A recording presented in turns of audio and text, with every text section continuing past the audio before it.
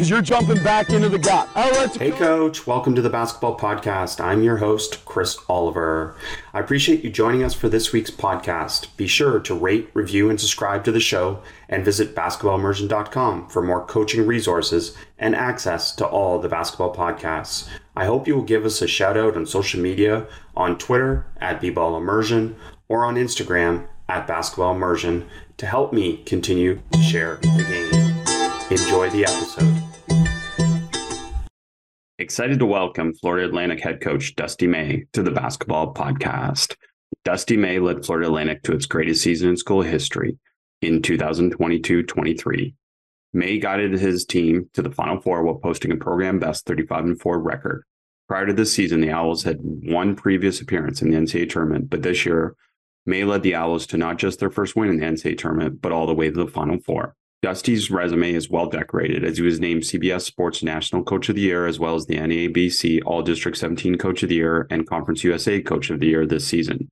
May is the Owls' all-time leader in coaching wins with a record of 101 and 60, despite having only been on the Florida Atlantic sidelines for 5 seasons. Florida Atlantic has not had a losing season in the 5 years Dusty has been on the sidelines. Florida Atlantic also captured the Conference USA Tournament and regular season championships, both for the first time in school history. Dusty, welcome back to the podcast. It's great to be on. It's been a while since the first time we were on. Can you believe that? Episode 2. Well, thank you for doing that. I'll credit you and Dave Paulson with kicking off the podcast. And now this is where we are. But wait a bit. What about where you are? I text coaches sometimes, opponents coach, opposing coaches in your league or coaches I know, to kind of get some feel or ideas for what I should ask coaches sometimes. And the one coach just texted back and just said, just ask him for his autograph. How surreal is that? Yeah, he must be a heck of a guy, because I don't know about that. But yeah, it's definitely surreal. No doubt. And, so many things to obviously talk about. I have tons of questions, but, let's start with this and just say, okay, so what has changed since the Final Four for you?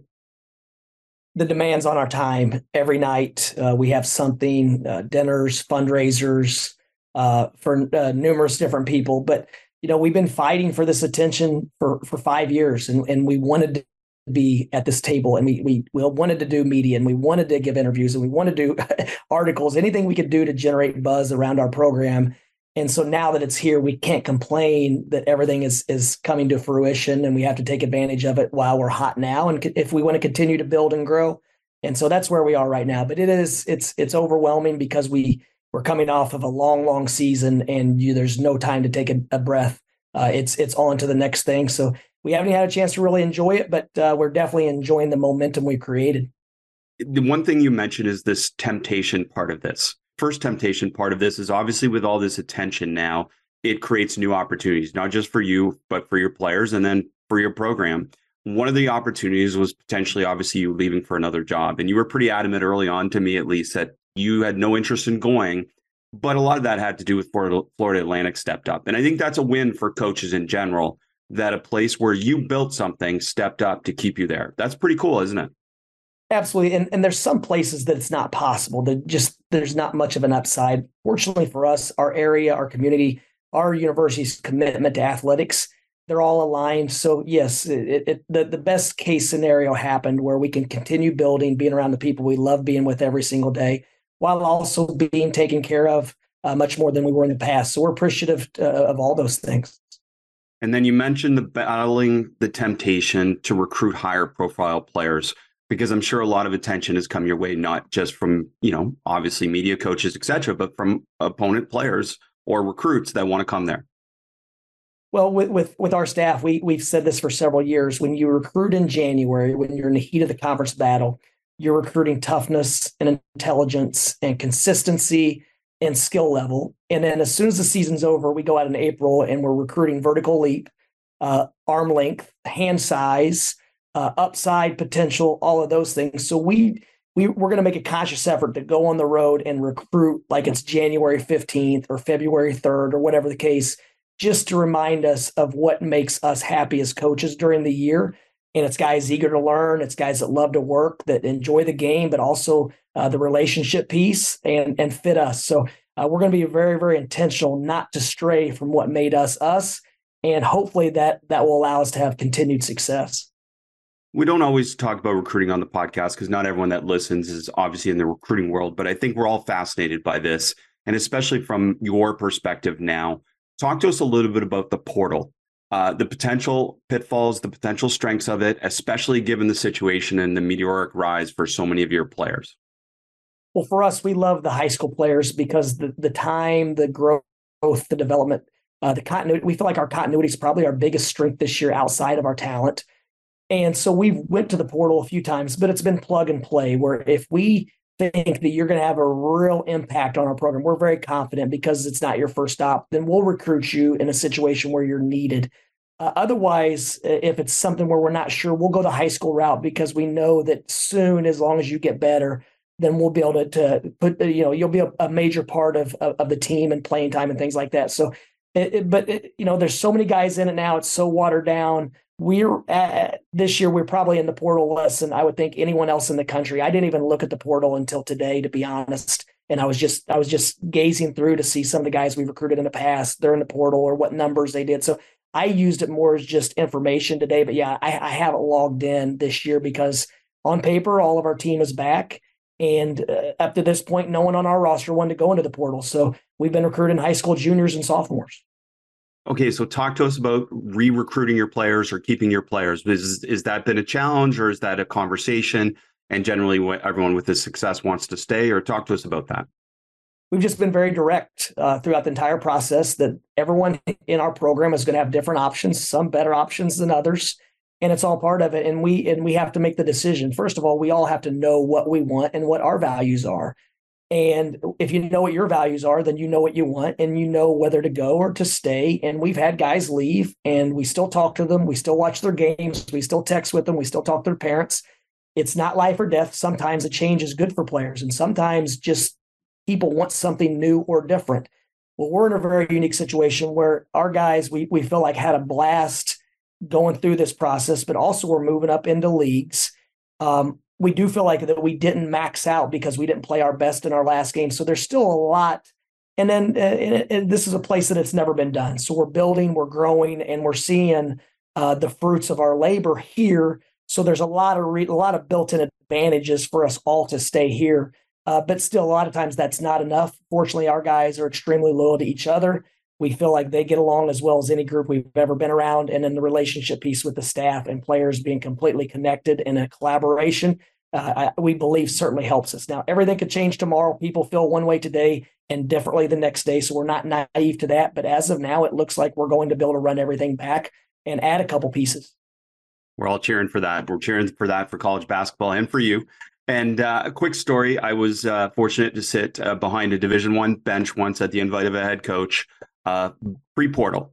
And a player on their team, this was a low major playing a high major. A player on the low major team had a really impressive, was having a great year, but had a ridiculous game. And the coach turned to me just at the end of the game and said, "Watch this." And I was watching the player in the handshake line, and the opposing head coach talked to him for must have been like, should stop the whole line. It must have been about 3 minutes. And I asked the coach afterwards, he says, yeah, he was recruiting him. And at least us think this doesn't happen. This happened throughout the tournament to your players. Well, our players were telling us what others were saying that they could receive from other places. Now, I would never accuse other places. They may not even know. And I've been on the other side of that where people had accused us of tampering or poaching. Whenever middlemen had reached out to us and asked us if we were interested, we respond, not unless they're in the portal. We can't have a conversation. And then, that their side of it, the players, coaches feel like we're messing with them. But in reality, it was someone in between trying to connect. And there are middlemen that are involved trying to connect our players to programs. And there's also middlemen that aren't involved trying to connect and get involved. So there's a lot of layers to it. When I said that during the tournament, I said, I'm not complaining. I'm not moaning. Every team in the country has some variation of this going on, whether it's the higher levels, having lower levels reach out to players at the bottom of their roster, curious if they want more playing time or whatever the case. So it's not anything new. It's just a little bit different, and it's more immediate now. Our job here at FAU is to provide the absolute best environment for our players, short and long term. And if they don't feel like this is it, then we'll help them go someplace else and we'll cheer like crazy while also having the cell phone in the other hand, making recruiting calls. So it's part of the business. And like I said, I wasn't saying it complaining, but our players had told me what other schools and what middlemen had reached out saying, you can get this, you can get this. And so some of it may be true. Some of it may be, Well, as you mentioned, that's similar to the media expectations, all these different things that happen because you win. I mean, you want to win and you want to have that level of success. So they're just things that kind of come with that experience as a part of it. But I think coaches are curious about that. And then the other part of temptation I wanted to ask you about is temptation throughout the tournament to be satisfied. Because again, the levels of I guess, praise and levels of success just bring all this attention throughout this tournament that a lot of these players, and certainly you and your program, haven't had before. Yeah, once we got past Memphis in the first round and we thought they were terribly underseeded, we thought they were really, really good. So we knew how difficult it would be. And then we obviously were looking ahead to the second round. You start scouting and preparing when the assistants does anyway. And you see Purdue and you're thinking, you know what, we match up pretty well with Purdue. We've got a 7-1 center, and then we've got a lot of speed and quickness on the perimeter. So we felt like we matched up well if we could get by Memphis. And then we see FDU, and all of a sudden it's like, wait a minute, we could be 10 to 15 point favorites to go to the Sweet 16. Is this really happening? And, we could see how Memphis maybe took us a little bit lightly because I don't think our guys had the same edge that they did against Memphis or Tennessee or Kansas State against FDU. So it was a different experience going from an underdog who had, we started making a name for ourselves during the season when we got ranked, but going from that to the favorite against FDU and then ultimately the villain in that game because of the last second of it. And then then we're going to New York City. And obviously it's a whole new game when you're going to the Sweet 16 and you have a full week of everyone talking about you in the media and your family and everyone jumping on board. And we decided to go straight from Columbus, Ohio to New York and bypass Boca Raton for that reason. So we sent our families, band, administration, everyone went back on the NCAA plane to Boca, and the team and staff, a small travel party, went straight to New York to kind of take one day to really enjoy New York and then to jump back in the preparation piece. So we tried to avoid as much as we could. And then obviously after we advance and then you're at another full week before the Final Four, it's a different level. So we were just taking it basically day by day. It was all uncharted waters. For the curious people that don't really know, talk to us a little bit about how players handle the academic part of this as well, because certainly the basketball part sounds easy, just stay on the road. But the reality is you're taking them out of their comfort zone academically as well. Unfortunately, if our guys are in 4 or 5 classes, probably 2 or 3 are online now since COVID. That's pretty standard. And obviously, when you're representing a university of that magnitude, your professors are simply telling you, hey, do what you can, but you're going to be able to make it up when you get back because they understand what this is doing for everyone. And all the feedback I've received from our professors and our players regarding the academics, that's basically what they heard. When we got back, they said, we've got a lot of work to do. We weren't able to stay up on it, but our professors did give us extensions on our papers, and they did tell us we could make up the quizzes when we got back and things like that. So they were able to focus on basketball. And then one of the weeks was spring break, so that timed up nicely. But it's a challenge for those guys to do what they're doing while also at least staying somewhat caught up academically, because you're going week to week and there's really no time. You mentioned staying on the road to be able to handle distractions. What were maybe some other things that you did to be able to help your players manage and handle these distractions? Well, we just tried to anticipate what they were going to be and get out ahead of them early. And then even with the amount of family and friends coming to these games and tournaments and following the team around and staying at our hotel, it's just prioritizing what's important. And fortunately for us, our guys are so locked in that when we stepped on foot at practice or we're in the film room, their focus and attention to detail only grew. And so we weren't near as concerned with them being distracted off the floor just because of how much they enjoy the preparation and how much they still wanted to compete. And they didn't seem content at all. And then once we made the Sweet 16, we won the first game. And then the message was, because in our profession, you make it to the Sweet 16 or you make it to the Elite Eight, each level is such a pinnacle that you can get pretty content. And so our message was, until we cut down the nets, we're still going. We don't feel great that we're making the Final Four. We still have 2 more games to win if we want to max out as a team and program. So that was kind of our message all along. With a few games left in the season, we started addressing how much pressure was on every game. We said, our guys can't handle the pressure now. We're probably not going to be able to handle it in the conference tournament, NCAA tournament anyway. And so we started talking about the magnitude of every game with about maybe 3 or 4 weeks left in the regular season. We had talked about the day-by-day, minute-by-minute, frame-by-frame process, and we shifted after we lost to Middle Tennessee State to our guys, hey, we that's probably the last game we can lose and still get an at-large. If we can't handle the pressure, we can't handle the pressure, but we're being real where we are. We've got to stay focused, and we're not afraid to fail. We'll figure it out if we don't. But this is the truth. This is reality. And our guys, they didn't bat an eye. They didn't play tight. They still played to win and loose as ever. So it's a testament to how much they enjoy competing, but they're also not scared of the moment, or weren't scared of the moment. Well, I think that's great advice. And it's certainly with foreseeing what's going to come potentially to be able to prepare them in that way. I think that's great. And they're going to know about it anyways. They know the expectations. There's just too much media, too much information out there. And you mentioned the humble mindset. So maintaining that humble mindset, do you, even though you're not underdogs because of the great season you had going in, do you portray your team as underdogs to them a little bit so they have a little bit more hunger? No, not really. Our guys, they find different things to keep on edge. Or if a coach says this and he may not even mean it as a slight, they rally around it.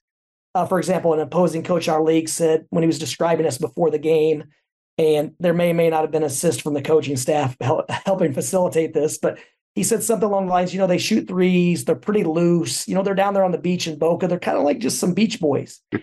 and we relayed that message to our players, and they took it as they're implying that we're just soft, we're just out here shooting threes and flying up and down the court. So we adopted the mantra that we're beach boys on offense, we're playing loose, we're letting it fly, but on defense, we're going to be some pit bulls and Rottweilers is what they said. So it was almost like there were two completely different games going on, but our guys used those things that weren't even probably necessarily slights and took them as that and rallied around it just as extra motivation. But, that wasn't why we won. It wouldn't have been why we lost. But I do think that gives them something to rally around at times. And that's a big part of it is like all the extra attention individual players were getting. You mentioned middlemen, but it's also, you said family, obviously friends, everything else as well. So how do you keep them motivated towards this common purpose that you've had all season throughout that that most attentive phase of the season? To be honest, Chris, we had a 20-game winning streak, and after we won 5 or 6, that was new to us. That level of 8-1 was new to us. 10-1 was new to us. And so I really took a step back and was just watching our guys, how they acted in the airports, how they were acting around campus. And nothing changed. When we got between the lines, it was almost as if everything was out the window and we're out here hooping and competing and going at each other. And then as soon as practice was over, the guys would be shooting or sitting on the side talking and cutting up or whatever they were doing. Nothing ever changed. And it taught me that if you have guys that love to compete and they love the game, then you don't have to spin it and over talk about those things, because we knew once we set foot on the floor that our guys were going to compete. And our message was that if we're going down, it's because they beat us. And as long as we don't beat ourselves, we'll be fine. But our guys, our depth also, we played 9 guys. So if 1 or 2 had a bad game, then they simply didn't play as much that game and they weren't quite as involved. And they embraced that because, I learned this working for Henry Bibby. One of our players had a bad night and we kept riding him. And he said, you know what, it's like baseball. Some nights you don't have your best stuff. Some nights your breaking ball's just not breaking. And he said, when your breaking ball's not breaking, you got to let me know, and we'll mix some other guys in the rotation and figure some things out, as opposed to you trying to basically be a hero and fight through it and figure it out when we've got some other guys that can help. And that was kind of our mindset where, one night you may get 18 in the next game because of a matchup or another hot hand. You may not score 4 points and you may play half as much as you did 2 days prior. So our guys embraced that. They supported each other. And I think that alleviates some of the pressure where they didn't have to be their best every single night. It just strikes me hearing you talk about all this, how, we don't have to BS players. We can be honest. We can just be straightforward. And ultimately, that's the most important part of this process for them, is that they just know that you're going to be consistent the way you've been all year. Yeah. And even we talked a lot about, as long as we defend at a high level and we rebound the way we rebound then we're going to be in every single game. And because we're going to be in it, there's not going to be pressure because we have so many talented scorers. We're going to find a way to score enough points. And the nights the threes are going in, we're going to win by a wide margin. And the nights they're not, we're going to grind it out and still find a way. So those are the things we talked about all year. It wasn't as if we needed to do anything special. Let's just not beat ourselves, defend, rebound. And on majority of the nights, we're going to be making enough shots to have a little bit of separation. So let's talk about defense. We want to get into some tactical a little bit. And then, I guess defensively, I mean, one thing that I think has been consistent for you is that you just want to stay out of rotation as much as possible defensively. Can you talk about that and then whether there was any evolution of that throughout the tournament? Well, there's an evolution in our program this year. We wanted to get a little bit bigger at the 4 spot because our starting power forward and our backup power forward this year were 6'3", and they're not freakish athletes. They're good athletes, but they're not freakish athletes. And so going into the season, we were terribly concerned that on certain nights, we just weren't going to be able to match up with 4s switching 1 through 4. And our starting point guard's about 5'11". Our starting 2 guard's about 6'2". And, he's not a big, strong athlete. So we thought certain nights we just simply wouldn't be able to overcome the matchup problem for men that we were going to see in our league. Well, our guys, and we didn't want it, and we wanted to do what we do, which was switching, getting underneath the ball, and then being active in the gaps with raking balls out and forcing some turnovers that way. But we just got really, really good at guarding the ball one-on-one, and we added some different drills that we did every single day this year, and we did it every single day religiously. It's probably the only thing we do every single day is guard the ball one-on-one. And because of that, we were always able to just keep bodies on bodies. We were never. A lot of times when you're off too far in help or you have to overhelp, if the guy gets a shot up, then there's going to be an offensive rebounder with a clean path, with an angle to the basket, and his eyes are already on the ball. He's just got so many advantages where if we could simply keep the ball in front and we could keep our bodies basically between the guy we're guarding and the rim, even off the ball, then we'd have a great chance at getting early hits. And then we just have to use our speed and quickness to chase down rebounds. So it ended up working out much better than we anticipated. That was our concern. And fortunately, because we got so good at guarding the ball, we weren't off balance. The other attention you get, I've heard this from other coaches as you go through tournaments, you have this type of success, is that coaches reach out to you asking for information. I'm curious, what were coaches asking you about most? Mainly how we organize our movement offensively. That was the thing, because we felt like we got a lot of movement. We had a lot of cutting, but we also had off-ball screening. And it's all just created and borrowed and researched based on what each one of our players do really well. And that was a starting point. Let's take what our best players do well offensively, and let's work down our roster. But let's begin with that in mind. What do our best players do? How can we put them in position? And if they're successful, then they're going to generate attention, and then they just have to get off the ball once they force to, or whatever the case. So I applaud our guys. We had some really good scorers that they rarely took bad shots. If there's a second guy in the gap, they passed it automatically.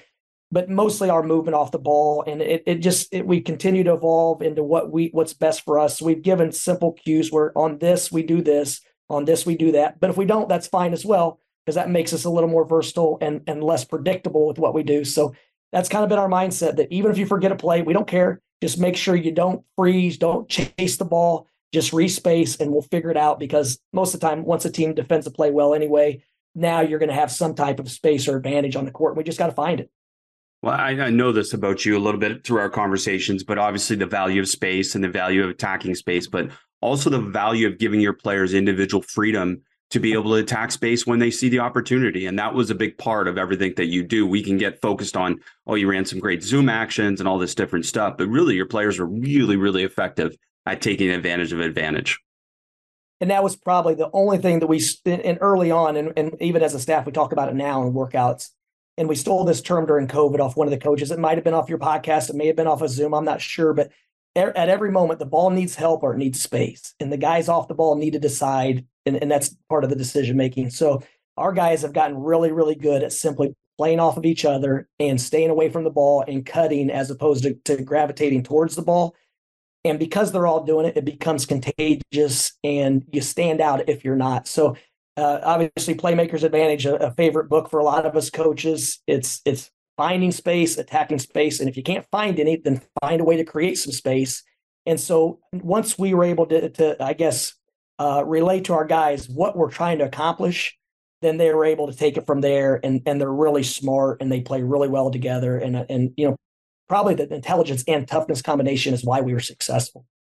Absolutely. And shot selection being another part of it. And I know you did a great masterclass in our community on shot selection. So let's just tease it a little bit here in terms of some of the ideas that you share to be able to get your players to play unselfish and then shoot the shots that they can make. Chris, I feel like the first couple of years, that's probably the thing that I did as bad as anything else. And I remember you saying that. But I feel like it had never been a priority for me or the guys I worked for. It just wasn't the highest priority, I should say.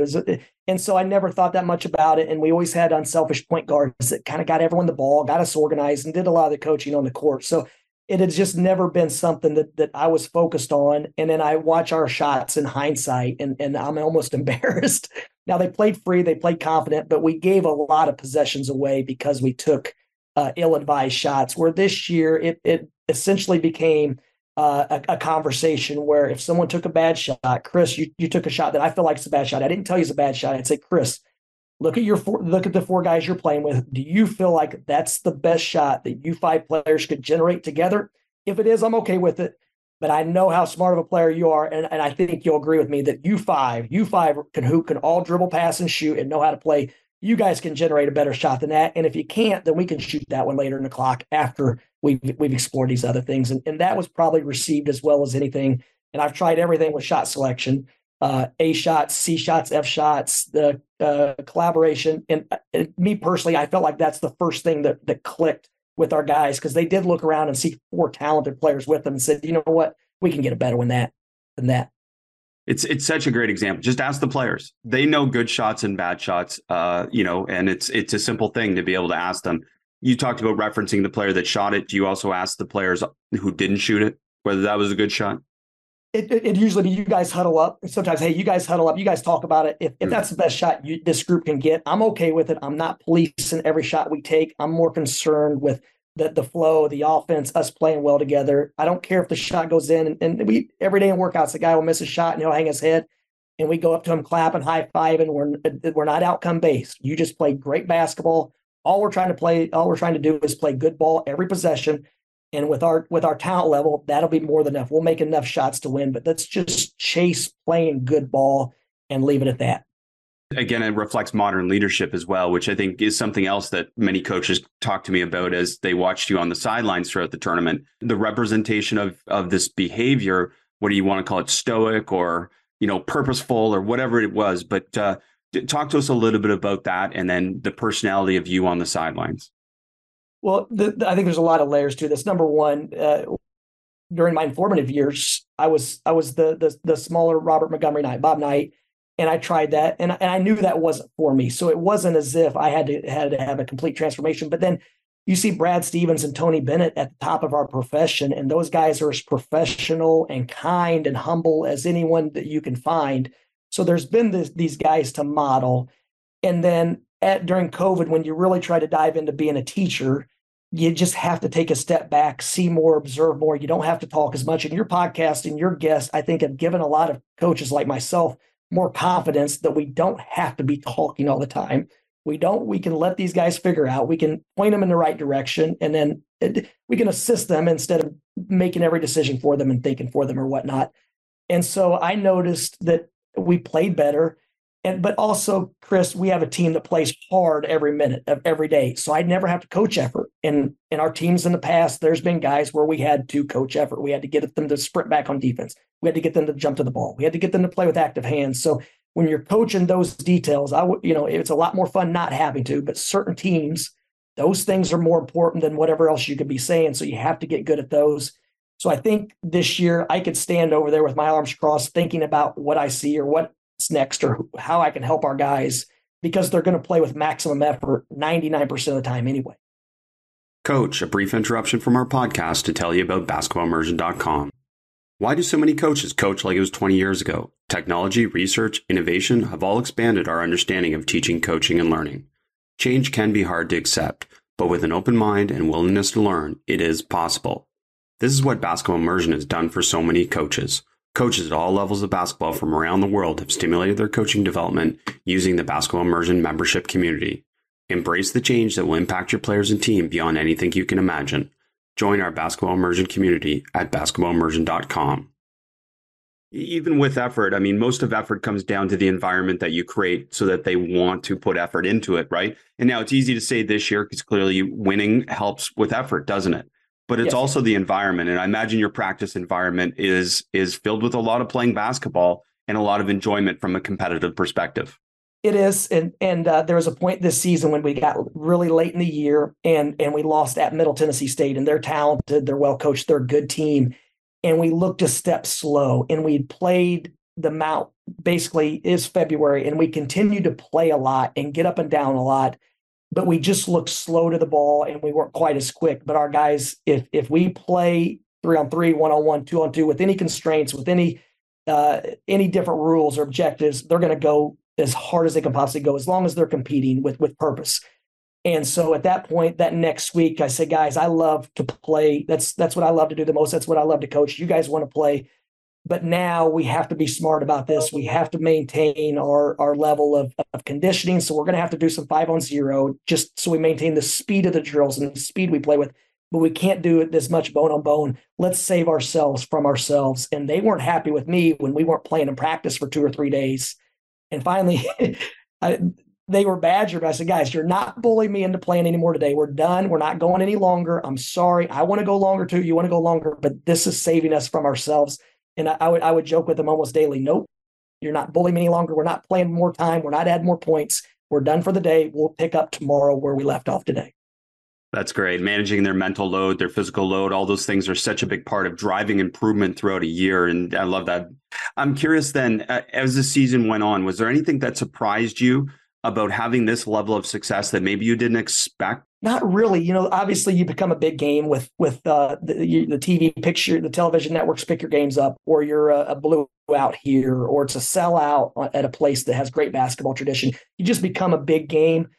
But not really. You know, I say it all the time, when you're in the eye of the storm, it's what's next. And we would laugh and say, are we really 10-1 in league? Are we really in first place?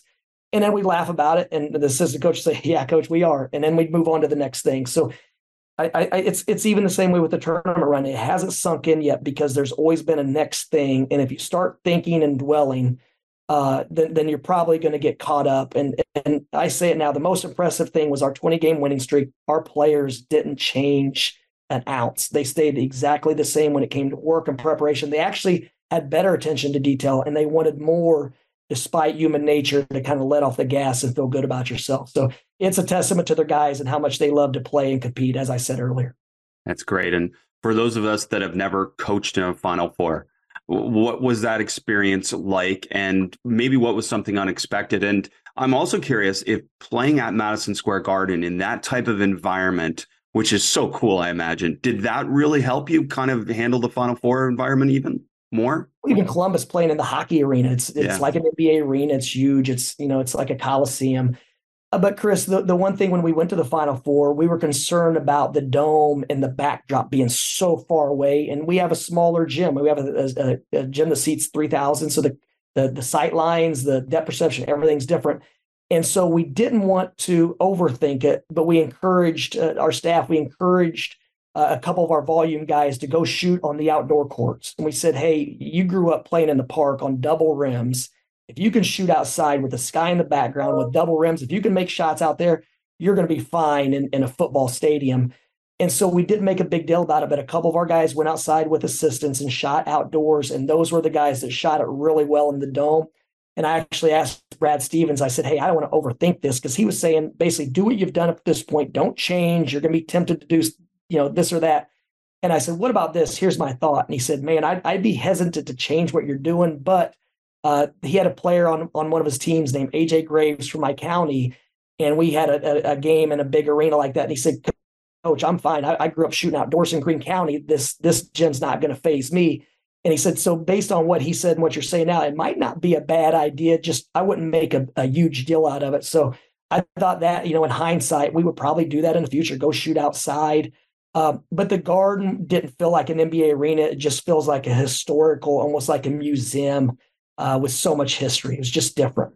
Yeah, no doubt. And that's such a cool story there, to be able to shoot outside and to just relate it to that that you've done this. It's not like this is a new experience with no backdrop. So that's very cool. And then did you find there was a difference in play between the postseason and the regular season? Example, slower pace or more half court execution? Once you get into the Power Fives, they're just bigger at every position, and they're not quite as maybe fast or shifty with the ball.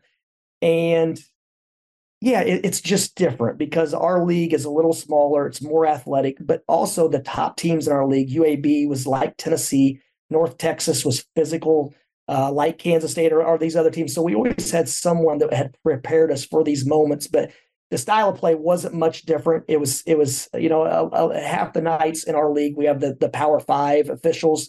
Usually the veteran officials, they let you play with a little more physicality, and the younger guys that are coming up in the profession, they call it more by the book. So it was more like our Thursday night games in league, where it was physical. You knew what you could get away with and what you couldn't, and you just had to adjust. So the other part that I've heard from other coaches as you progress through a tournament like this or these situations is suddenly you have more time to prepare for an opponent for that first game.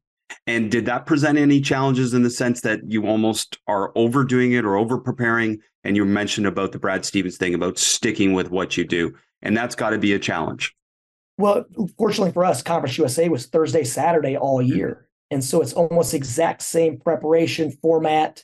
The only difference is obviously on Saturday, you haven't played that team before, or for half of the season, we're already familiar with personnel. So for us, we felt like it lined up because this is our normal routine. We can do something very similar on Monday, Tuesday, Wednesday, and then play the game on Thursday. And then we had a good idea of how much we could do on Friday and still be quick to the ball and fresh on Saturday. Are you putting new things in during the tournament? Are you putting in like different inbound or a different special play? Are you doing that at that point, or are you just going with what you have?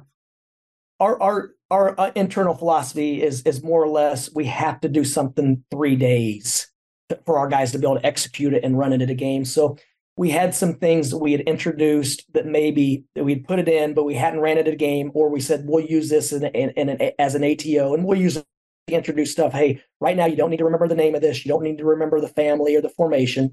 Just know that we could run this out of the ATO, and here's what we're looking for, and here's the spacing of it. And so we would continue to work on those things until it became, and all right, we've done it 2 or 3 times. All right, now we're going to give it a name, and now we're going to remember. So yes, we are adding just a little bit or a counter based on, okay, every team this play's been working for us. Here's how this team defended it to stop it. We're going to see that again. So now let's be creative with a counter for it. So it's usually counters to something in our regular playbook, and those are the things that we would add throughout the tournament. That's such great advice, that 3-day philosophy. And is there anything that in retrospect, and I know you haven't had a lot of time to digest it, but in retrospect, you would have done differently? Yeah, the night before the game, the 2 days prior to the games, everyone that we know, and my wife handled all the tickets. I didn't even know that my family was at the games. I didn't know friends from college, from high school. I had no idea that I probably had a 500-person travel party, and I probably knew 5 or 6 because I randomly bumped into them just because I didn't want to be distracted. But there's so much going on, and this is something Bill Self had said, that maybe try to isolate your guys other than an hour or an hour and a half a day where they go with their family for an hour and a half, and then the other times we were back to our normal road trip routine. We gave our guys a lot of freedom, and I actually met with a couple of them today as they're passing through and just asked them would they do anything personally different than what they did. And they said maybe a little bit, but they just felt like there were so many distractions. They just weren't quite as locked in because we were so far out of our routine for the Final Four, especially being a Saturday, Monday. We had more prep time.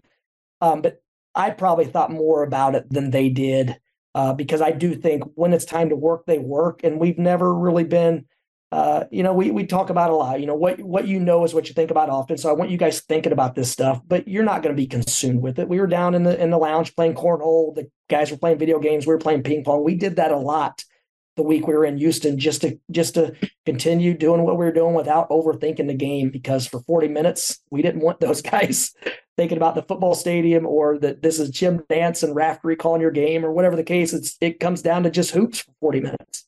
It absolutely does. But what a cool experience nevertheless. And, I know there's so many coaches that just want to know, how they can do the same thing. How can they replicate this? So, give us some ideas. What are some practical things through your experience at FAU that led to this that coaches can focus on? Maybe some of the things that you think are best practices.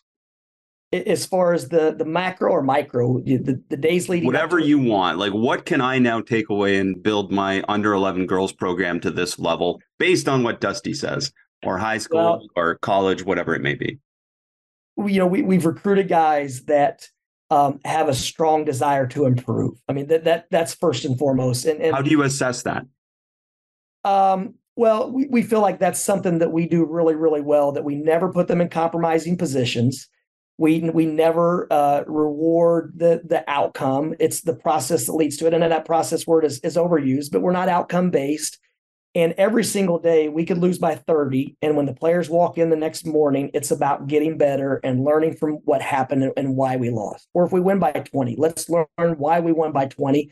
And so we never changed. And usually when the new guys come into our program and we lose a game, then they're shocked at how we're just exactly the same as we were when we won the game, or whatever the case. There's no difference. And as long as you're trying to get better throughout our program, you're in good standing. You could go 0 for 15.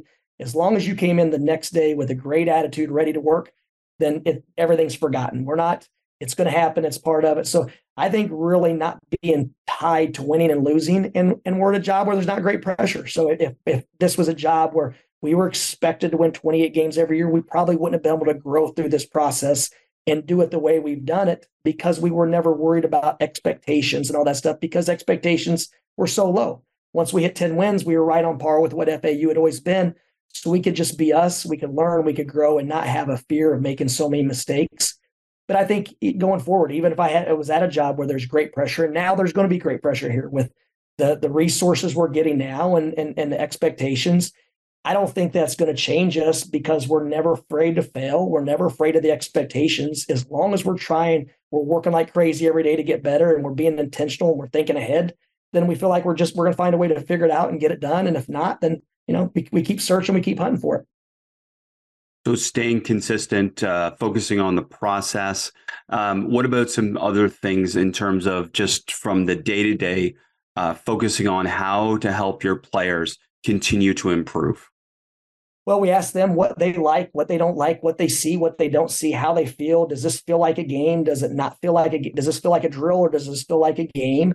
And we're always evaluating what's worked and what hasn't. We cut and add a lot, and just based on what we see. And there'll be even certain things we'll add a move to a guy's game that we think, hey man, this could be a great counter, and we'll spend a month on it in the summer. And now, as we're doing our autopsy of the season, man, we spent a lot of hours, and he used that move one time in 30 games. Like, whatever we're going to spend time on, those are the things that we need to see carry over. So we're always evaluating what we're spending time on, and are we getting carryover in the games? And if we're not, then we need to do something different or stress it more. But I think we're always looking for a better way. We're always changing and evolving. And sometimes I'll tell the guys, hey, I want to look at this. I don't know. I just feel like this could be really good for us. Just bear with me for a day or two. I want to see how it looks on film. I want to see if you guys pick it up quickly. And after 2 days, I may say, guys, I was way off. That's terrible. That's just not for us. We're going to continue to do this instead. And usually I think because they know we're studying it, we're trying to find a better way at all times, and they just kind of roll with it. Like, yeah, you're right, coach. I didn't like that either. Or, you sure, coach? I think that'd be good for us. Let's give it one more day. Things like that. So I think people would be shocked at how much input our players have in our program and how much I value their feedback. Well, I'm not shocked, but I am curious, because I know this is the challenge for coaches in that type of environment, is how do you create the environment or the psychological safety for your players to be able to communicate openly with you? That doesn't just happen right away. Obviously, it's got to be built through time. But what are some of the strategies that have helped your players be able to communicate openly with you? The first and foremost, you can be wrong. And we've gotten better at asking questions. And the Doug Limhoff, when a guy makes a mistake, I'm so happy that happened right now. This is his quote, like, unbelievable you did that right now, because there's no way you're going to forget the double team in the game. And that happens daily. But we ask a question, it's okay to be wrong, and answer whatever comes to your mind, because it's not wrong. And as long as you think you might be called on, then someone else is thinking about the answer. And And to be honest, Chris, we finished the game against, and this is a great, and I don't know how it gets to this point, but we played Tennessee and we had watched part of Kansas State versus Michigan State. We always want to go there early in the NCAA to get a feel for the environment and just get comfortable. And we're watching the game. So our players had watched almost half of Kansas State. We get done with the Tennessee game. We go straight back to the hotel to do the start the prep work. The guys have their food. They're eating. Okay, let's lock in on Kansas State. All right, fellas, before we get started, I want you guys thinking about what you just saw. You watched them play half of a game. All right, Chris, what'd you see? Bang. BJ, what'd you see? Bang. Mike, what'd you see? Bang. And after 5 or 6 guys, I whispered to one of our assistants, I said, man, these guys may not need us anymore. It was incredible. But they bought into watching the game. They go to a Heat game and say, man, coach, I can't watch that team play anymore. They're not sharing the ball. They're driving bad spacing, those types of things. So our group, because of their drive to be successful, their drive to learn, I don't know if it's the chicken or the egg. I really don't. But I know that these guys, every single day, they're engaged and they're processing. And even when they're wrong, it's okay. And I tell them the same thing. Hey, I'm going to make more mistakes than everybody in the locker room because I have more decisions to make. And I'm going to be wrong, but I'm going to fight like hell to be right the next time. That's such a great perspective. And what a fun experience to be around a team that, again, the goal is independent learners, independent performers. So to get them to that point and to kind of understand that at that point, that's got to be so special for you. 100%, especially the biggest game. We're going to the Elite Eight. And these guys nailed what our staff felt like was the 5 or 6 most important things going into that game. They already knew them before. And so now they're watching the film, simply reinforcing what they already knew. And they're speaking your language and they're communicating the way you would communicate. It's just got to be a magical experience all the way through. You referenced expectations. So let's say everyone's back and here we go again, FAU. Expectations are Final Four, of course. Further, national championship. There you go, national championship. Let's go. So have you started to dive into some of that about dealing with this level of expectation in terms of your readings, your podcast, you're talking to other, by the way, awesome that you've already listened to Doug's podcast. Every coach, it should be mandatory to listen to this podcast the day it releases, right? 100%. And he's at a conference in Miami and I'm going to be fortunate to go down. And you asked what was the coolest thing about the Final Four? It's the amount of people that you have access to now to learn from. And because you're on this scale, this scope of that setting, you have access to people that can really help you. And that's probably the coolest part for me, that we've had some doors open up to really cool people, basketball coaches, knowledgeable people that we're going to be able to use as resources now. So that's probably the best thing that's happened throughout this run. But what was the question again, Chris? I'm sorry, I went on the just about expectations now. Have you started to dive into some different strategies, some different ways to be able to manage the expectations of a team that, again, we're all enamored with and we're excited to watch play again? Well, as a staff, we've started talking about it and thinking about it. We haven't started with our messaging with our guys yet because we're not sure. And every team is different. We've got to be able to anticipate what our guys are thinking, how they're feeling, and then apply whatever message we think is best for that team in that moment. So we do, and one of our players, this was going to be one of my messages. And I heard one of our players say it the other day that next year's team is not a Final Four team. Next year's team is 0-0. We don't have a target on our back. We don't have anything. We've got to figure out a way for us to be the best we can be. And we're all 0-0. So that's probably going to be part of it, that last year's team was last year's team, but this year's team is this year's team. And how we carry ourselves, how humble we stay, how we work will determine our success, not last year's season or expectations. Dusty, I know with everything going on, it was hard for you to find an hour for your favorite podcast, but I'm so appreciative for you. And I know our audience will really enjoy this and hearing a little bit about the whole experience and then where it goes from here. Thank you for sharing the game with us. Chris, there's no way we would have been playing in the Final Four without what our staff and players and everyone in our program has learned from you and the platform that you've created. I can't thank you enough. Your questions, your podcast, your videos, it's been invaluable for us. Coach, I can't wait to get you back to the basketball podcast, but I wanted to take a brief moment to tell you about immersionvideos.com. Have you checked out immersionvideos.com? Watch a Nate Oates practice and see how he has Alabama ranked in the top 5 nationally. Or get access to our new release featuring 9 all-access practices from Alex Sarama. Or other products from Tobin Anderson, Doug Novak, Dave Smart, Scott Morrison, Aaron Fern, Mark Cassio, Francisco Nani, and more. ImmersionVideos.com was created to provide value to coaches like you who are looking to stimulate their professional development by offering unique all-access tools necessary for you to be an outstanding coach who values learning and seeks to evolve. Go to ImmersionVideos.com and check it out today. Thanks for listening. Be sure to rate, review, and subscribe to the show, and to give the Basketball Podcast and this week's guest a shout out on social media to show your support for us sharing the game. And to stay up to date on all things Basketball Immersion, subscribe to our newsletter at basketballimmersion.com/newsletter.